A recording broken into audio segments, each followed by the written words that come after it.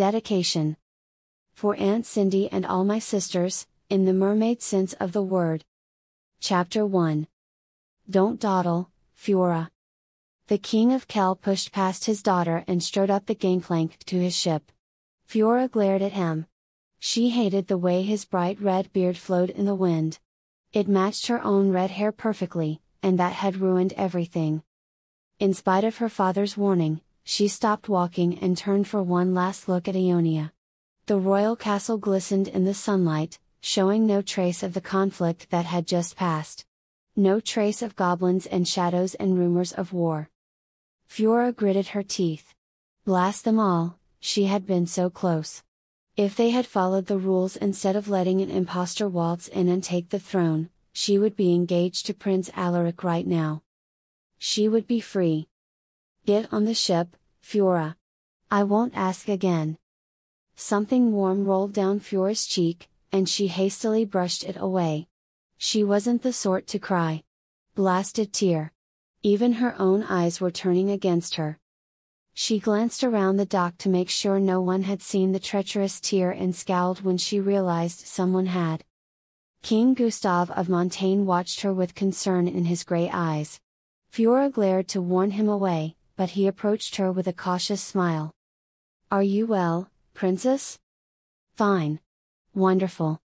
Her accent was always stronger when she was upset, and it was positively lilting now. The strain of keeping her magic contained made the words shrill even to her own ears.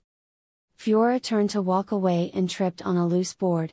She stumbled, and King Gustav caught her arm with a steady hand. She looked up at him as he helped her regain her balance. Princess Fiora, I would be honored to assist you however I can. His gentle eyes showed none of the contempt the other royals gave her. It was probably his youth. He was about her own age, although his neatly trimmed beard made it difficult to tell. Fiora suspected he had grown it for that very reason. He was young to be king, and the beard made him look more distinguished. She met his compassionate gaze, and another tear rolled down her cheek. She jerked her arm away from him. I said I'm fine.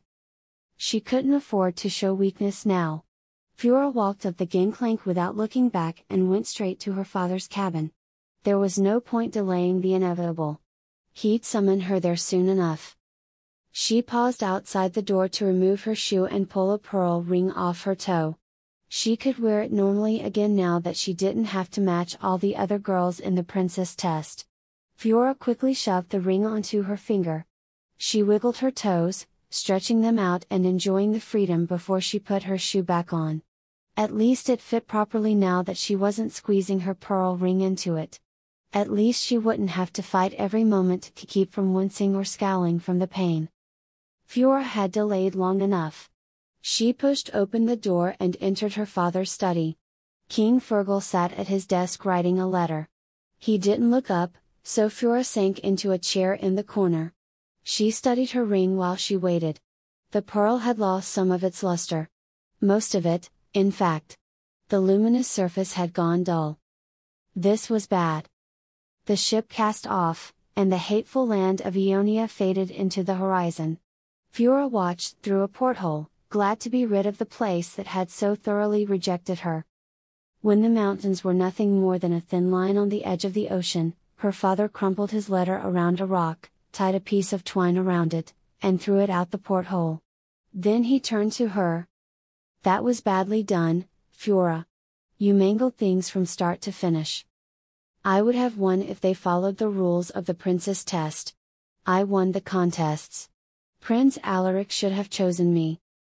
A lot of good that does us now. Her father's voice was calm, and that worried Fiora more than anything else that had happened so far. He should be yelling. He should be furious. There will be other princess tests, father. I've mastered all the traditional skills. I'll win next time. We had a deal, Fiora. There won't be a next time. Fiora fought the urge to shrink back and kept her head high. I was closer this time than ever. Give me one more chance. No more chances, Fiora. You agreed to the deal, and you'll keep your end of the bargain. Blast. She had only made that bargain because she was certain she could win Prince Alaric's hand. Because she had devoted her every waking moment to practicing skills for the competition and was confident she would be the best. Look on the bright side. At least you won't have to embroider any more cushions. I like embroidery. Don't be ridiculous. His tone said she was being unreasonable. Fiora bristled. I was the best, wasn't I? It's not fair. I won. Fiora, it's time to face the fact that no one wants you. You've lost several princess tests in spite of your superior skills. Elspeth is of age now. Perhaps she'll have better luck wooing a king. Kell needs an ally, and our options are limited. How limited? Father, what do you have planned? Instead of answering, King Fergal stood and gestured for Fiora to follow. She sulked a few steps behind him, delaying as much as she dared. Small acts of disobedience were all you could get away with around her father. She'd learned that the hard way. The King of Kell stood on the deck of the ship, looking out at the open sea. In spite of herself, Fiora smiled a little as the sea breeze swept over her face. She always felt free when sailing. An arranged match it is then, she said. I agreed to let you choose for me if I couldn't secure a husband on my own, and I'll honor my word. Her father glanced at her, and something gleamed in his eyes. Was that compassion? Fiora's heart beat faster. This was worse than she expected. Is he noble? She asked. You could at least tell me a little about him. He stayed silent. The King of Kell never stayed silent. Fiora fought back the panic building in her chest and tried to sound calm. Is he old, then? I expect he's ancient, rich, and common. A wealthy ally would do as much good as a noble one. Her father still wouldn't meet her gaze. Fiora swallowed and stared at the waves. What's wrong with him, father? What's so wrong with him that he is willing to accept me? I haven't chosen someone for you to marry, Fiora. No one would have you. I said I would choose your next placement, not your next husband, and I've done that.